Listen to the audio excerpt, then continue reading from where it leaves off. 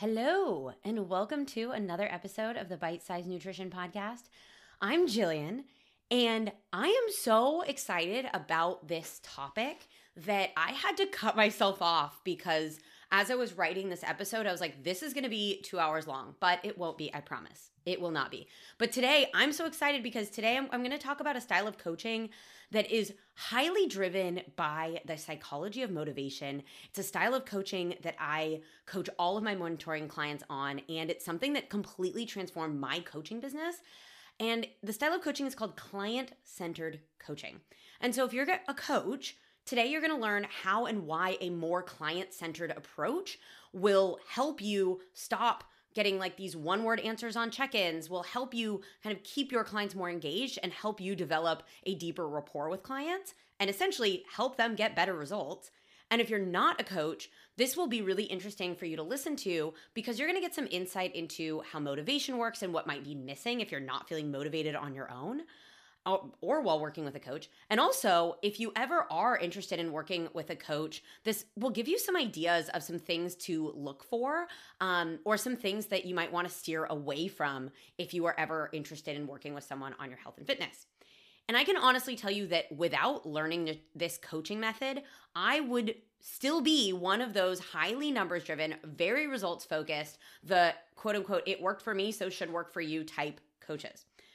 And before we hop in, I want to just give you a really quick life update. So I have had a lot of life stuff going on, and I didn't realize that it was weighing on me so much. I kind of thought like, oh, it's fine. Like I've got it all under control. And last night I just like lost it. And it was my partner and I had a discussion about something that wasn't even a big deal at all. And I just couldn't handle it. And the reason I'm saying this, because I ended up like breaking down, crying, we ended up talking about it, is that we often are so good at pretending that we're okay that we don't honor these things that come up and we don't allow ourselves the space to like actually feel a certain way about things in our lives. And it's really, really hard, right? Like I'm still in the process of truly understanding my emotions and like really connecting with them. And it's scary because you kind of think like, well, I don't want to just like let go. I don't want to be a mess. I don't want to be a disaster. And one of the things that has been really helpful for me is starting to just check in with myself more and be like, hey, there's this thing coming up in my life. How do I think I feel about it, right? And even if I don't get the quote unquote right answer, like asking myself that more often is really helpful. In this specific situation, I noticed that I was avoiding checking in with myself about it. So I just wanted to share that because we often have things in our lives that we're like, it's not a big deal, but it actually kind of is. And it's okay to cry. It's okay to let it out. It's okay to ask for a hug or like last night I was like, you know what? I want a hug. I want you to tell me things are going to be okay. And then I just want to read my fantasy novel and escape for a little while. And that's okay.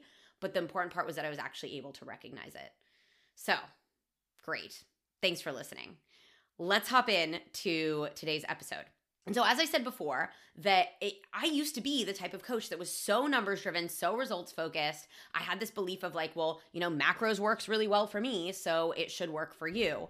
And when I first started coaching, so I did the sports nutrition certification here in Barcelona. It was in person. And at the end, they gave us this really complicated like Excel sheet with a bunch of formulas and calculations. And it seemed like this incredible thing, like, oh my gosh, I can enter in this data and it gives me this like perfectly balanced plan for this client. I thought it was the coolest thing in the world. And at this point, I had already done a health coaching certification, which was a little bit more on the like woo-woo side. And then I was also working through my precision nutrition certification, which highly recommended. And precision nutrition was actually where I was introduced to client-centered coaching. And so at this point, I had finished these certifications and I was like, I am so ready to coach. And if I had a narrator come in right now, the narrator would be like, she was not ready to coach. Or like, little did she know she was not ready to coach. And that's because I had all of this information, but I didn't have the experience or the skills to like effectively communicate with clients yet. And so I had this list of questions to ask potential clients to like gather the data that I needed, right? How many meals a day do you eat? Do you have a place to store food at work? Do you like to cook? What does your current diet look like? What does your current training look like? And at that point, I was like, this is just what you do. You gather the data that you need from the client, you create the plan, You give the plan to the client, and then you follow up to make sure the client is sticking to the plan. And I knew that I had a lot to learn. I think my brain is just like, I am very curious about things, especially things that I'm really interested in. Clearly, very interested in coaching. But I kept coming up against these clients who would be obviously excited. They would hire me, be really excited to make changes. And then they would kind of start like falling off slowly. So they would either like lose steam or they'd start making excuses. I even had clients ghost me, which if you're a coach listening, it's probably happened to you before, right? It might be happening to you right now. And I wondered, like, what's going on? Am I not giving them enough information? Do I need to give them more as a coach? Like, why aren't these people just responding to a simple, like, how's everything going text? Why would they even pay me for a service that they're not going to use? And it turns out, I don't listen to Taylor Swift, but I do hear clips of Taylor Swift. And so it was me. I was the problem. I think that's from one of her songs, right? And so there was one client who really kind of opened my eyes to what was happening. So I'm going to call her Maria. That is not her real name. And Maria and I started out increasing her calorie intake, tracking her food, making sure she was eating enough to support her workouts, trying to break this mindset of like, I have to eat as little as possible, and like finally actually giving her enough energy to like really get in and give some intensity in her workouts. And she started out amazing. She was like, oh my gosh, I'm eating more than ever. How am I losing weight? This makes no sense. It was like a dream, like the coach's dream, right? But then she started to kind of lose steam. She stopped meal prepping. She was more inconsistent with her check-ins, like didn't give in all the information that she used to give. She started going out more and noticed that she was snacking more often. And so as her coach, I was like, I got to convince her to go back to this thing that clearly was working so well, right? But I was missing a few factors. Like things in her life had shifted and Maria was a whole damn person. Nutrition was just a small part of her life, but I didn't yet, as a coach, have the communication skills or the tools to understand how all of this fit the whole picture and really get to the bottom of like what was actually going to help Maria, right? And it was because back then I was a more ego-centered coach. And we're going to talk about that in a minute because it sounds like we think ego-centered when we think, ooh, bad, but not necessarily, right? It was just I didn't know how to collaborate with Maria on a plan of action that actually worked for her where she was in her life. I didn't know how to truly meet her where she was at. I didn't know the questions to ask her, and I didn't know how to actually truly listen to what was going on. And eventually, Maria quit coaching. No surprise there, right? And years later, I still think about her, and I think about how different this experience could be now. And obviously then, I didn't know what I didn't know. And obviously now still have so much to learn, so much. But I've worked a lot on my listening skills. I have worked a lot on motivational interviewing skills, communication skills. I know how to collaborate with clients now, and I know how to help clients feel really safe opening up with me, right? And here's the thing. If we want our clients to stay engaged, we want to truly support them in reaching their goals, and we want to learn how to, or we want to teach them how to adjust and adapt to the changing needs of their life, we need to get better at giving clients more autonomy over their process.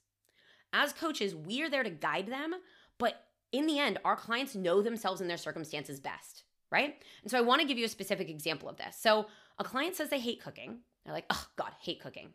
And you're like, cool. Okay, you don't have to cook. Here's a bunch of like no-cook meals. These are amazing. They're so easy, blah, blah, blah. As I mentioned before, I'm going to dig into ego-centered in a minute, but this is an ego-centered approach. I'm the coach, here's the solution. And so a client-centered approach might sound more like this. It sounds like cooking is high on the list of things you're not a fan of. Can you tell me more about that? And opening that up, listening to the client, validating what they're saying might open you up to finding out some interesting things because I wrote these down in like 2 seconds, but I came up with 3 potential scenarios that might be happening when a client says they don't like cooking. You might find it's not that the client actually hates cooking. It's that before they'd done this crazy, strict, like complicated diet, and it had these recipes that felt tedious, took a lot of ingredients, and took a lot of time to cook. You might find out that the client doesn't actually hate the cooking process. They just don't like cleaning up. And you might find out that they enjoy cooking when they feel like they have time, but it feels like a chore after a really long day at work. You might find out that like they actually enjoy cooking, but they don't like the idea of cooking 4 different meals for them and their family. And so all of these scenarios have different solutions.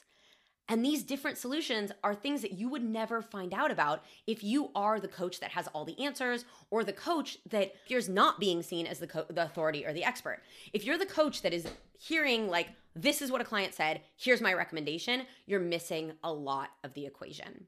And so let's talk about what specifically is client-centered coaching. It's a coaching method that puts an emphasis on the client and coach collaboration.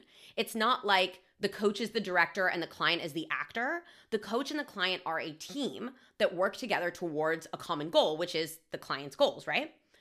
And client-centered coaching has a base in self-determination theory, which is a psychological model based around the idea that humans are motivated to grow and change when there's 3 general needs met. And these needs are autonomy, relatedness, and competence. And I believe I talked about this in episode 91 on values. I know I've mentioned this multiple times before, but here's a really basic breakdown if you're like, what the fuck is self-determination theory? So autonomy, a client feels like they are making decisions, they're in control of their behaviors, and they are in charge of defining their goals. And this is why understanding the why behind your client's goals is so important. We want them to feel like they are in the driver's seat and you are there to guide them. Not that you're telling them what to do and they're just like this passive person. Relatedness. The client feels that they are not alone and that they are somehow connected to a community or a larger purpose. And then the third one is competence. The client feels like they are able to learn skills, complete tasks, and feel like in the coaching process, they are increasing their level of ability or reaching mastery in certain things. And then the argument of self-determination theory is that when humans feel self-determined, they are more motivated towards their goals. And I want you to think about it like this. Let's say a client comes to you totally lost. I don't know what to eat, right? And you give them a plan to follow. And you might be like the nicest, most encouraging, cheerleadery, like you got this person. But if the client doesn't feel like they're learning skills that they can actually see progress and even mastery in, they don't feel like they have the power or the knowledge to adjust or shift based on their needs and their choices. Like even if they feel like they're a part of your client community, it's likely that this client will hit an obstacle, something will happen, and they may go dark. They may stop responding. They may disengage. And we all have that client that started out super well and then just kind of like slowly fades out, right?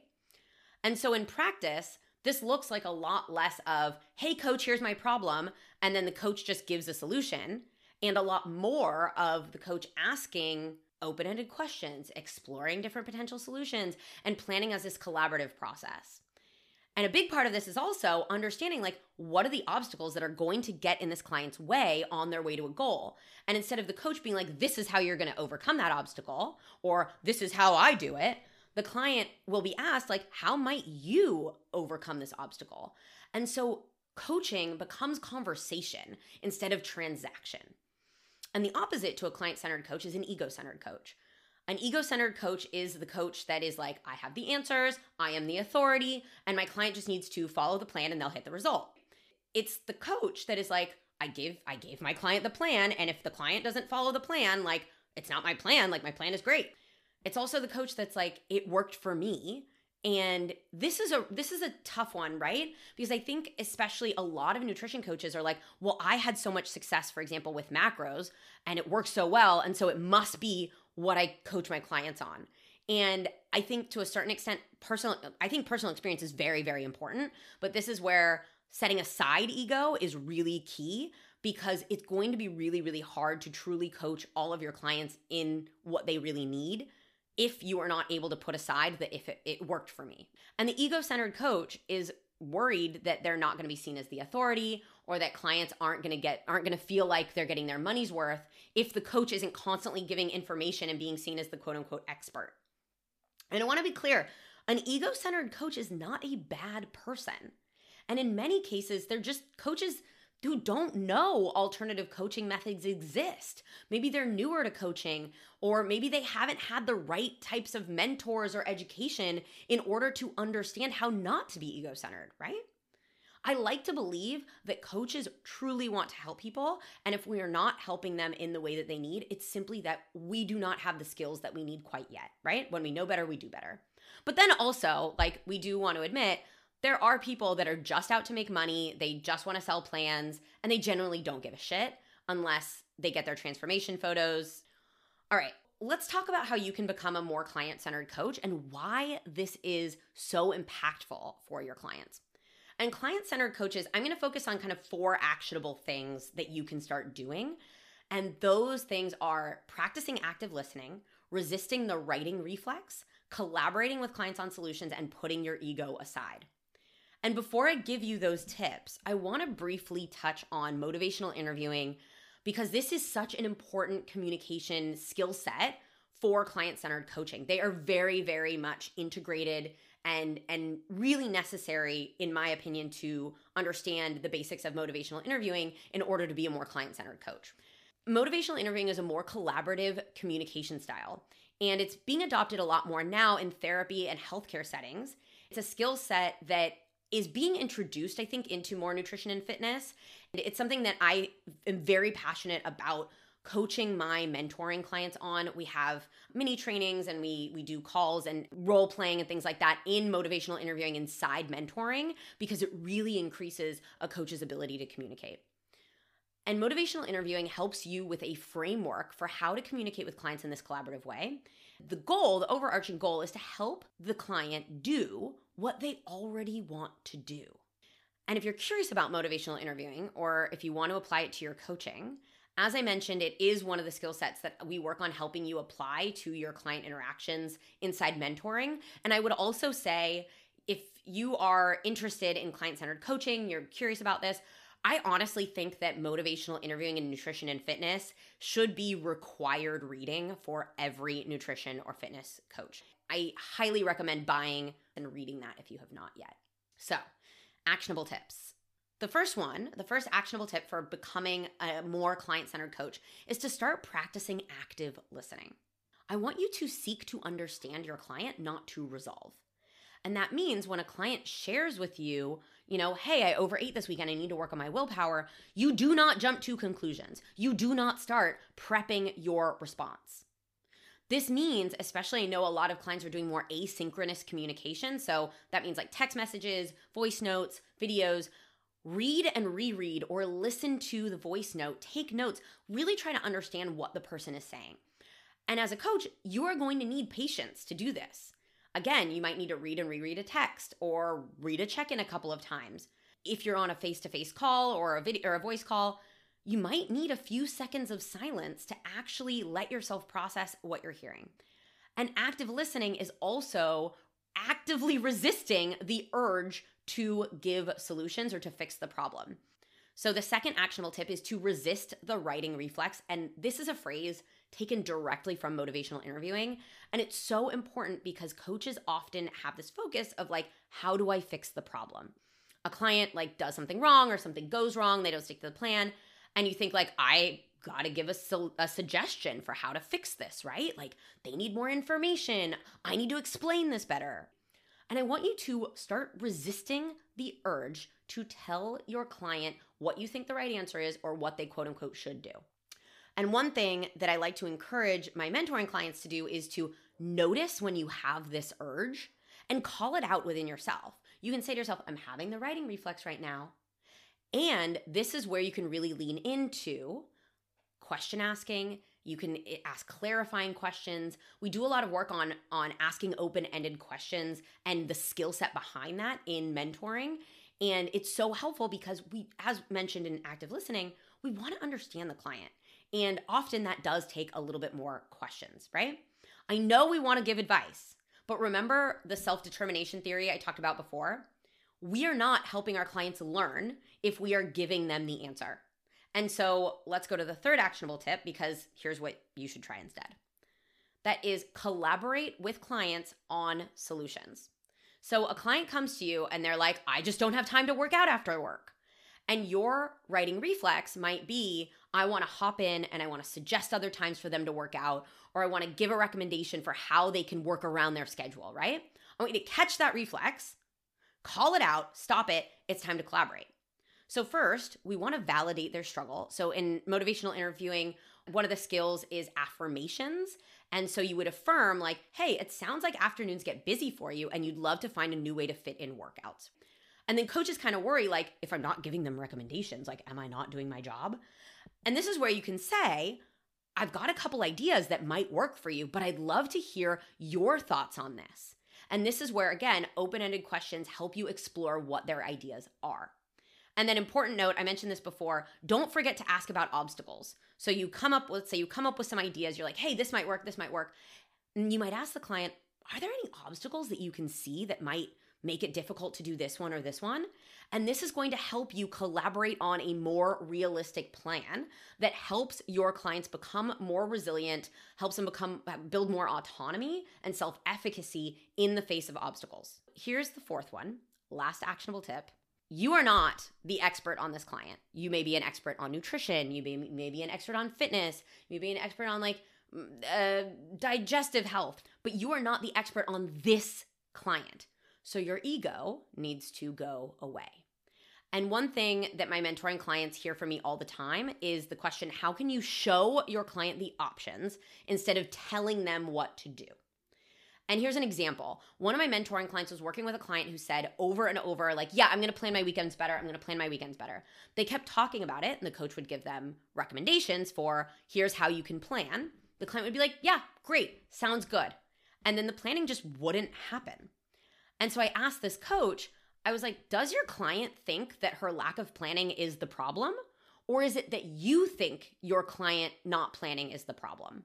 And the reason I said this is because we need to stop trying to tell clients what the solution to the problem that we see is and start understanding like this client didn't see her lack of planning as a problem.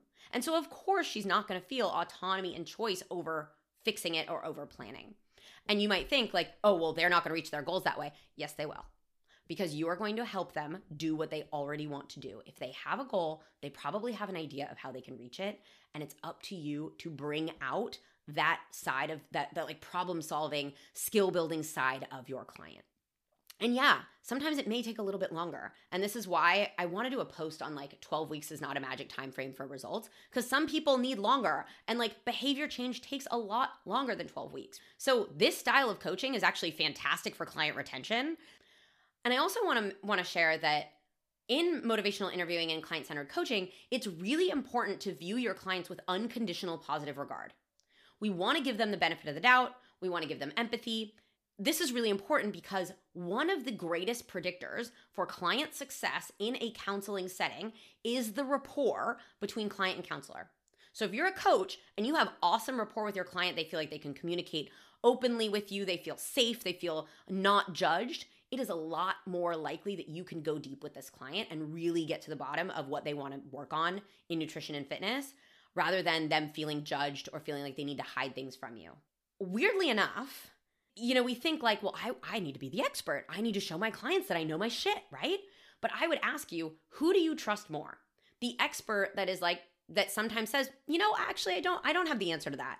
Or the person that is always like, oh yeah, I know exactly what the answer is. Kind of untrustworthy, right? And not really like human, not really someone that you want to connect with. Like, who likes a know-it-all? All right. It was really hard to cut myself off here because client-centered coaching is a concept that we could talk about for hours and hours and hours. And I truly believe that this is something that all coaches should be striving for. Like, we are not, this is going to sound harsh, but like, we're not coaches if we are not collaborating with our clients.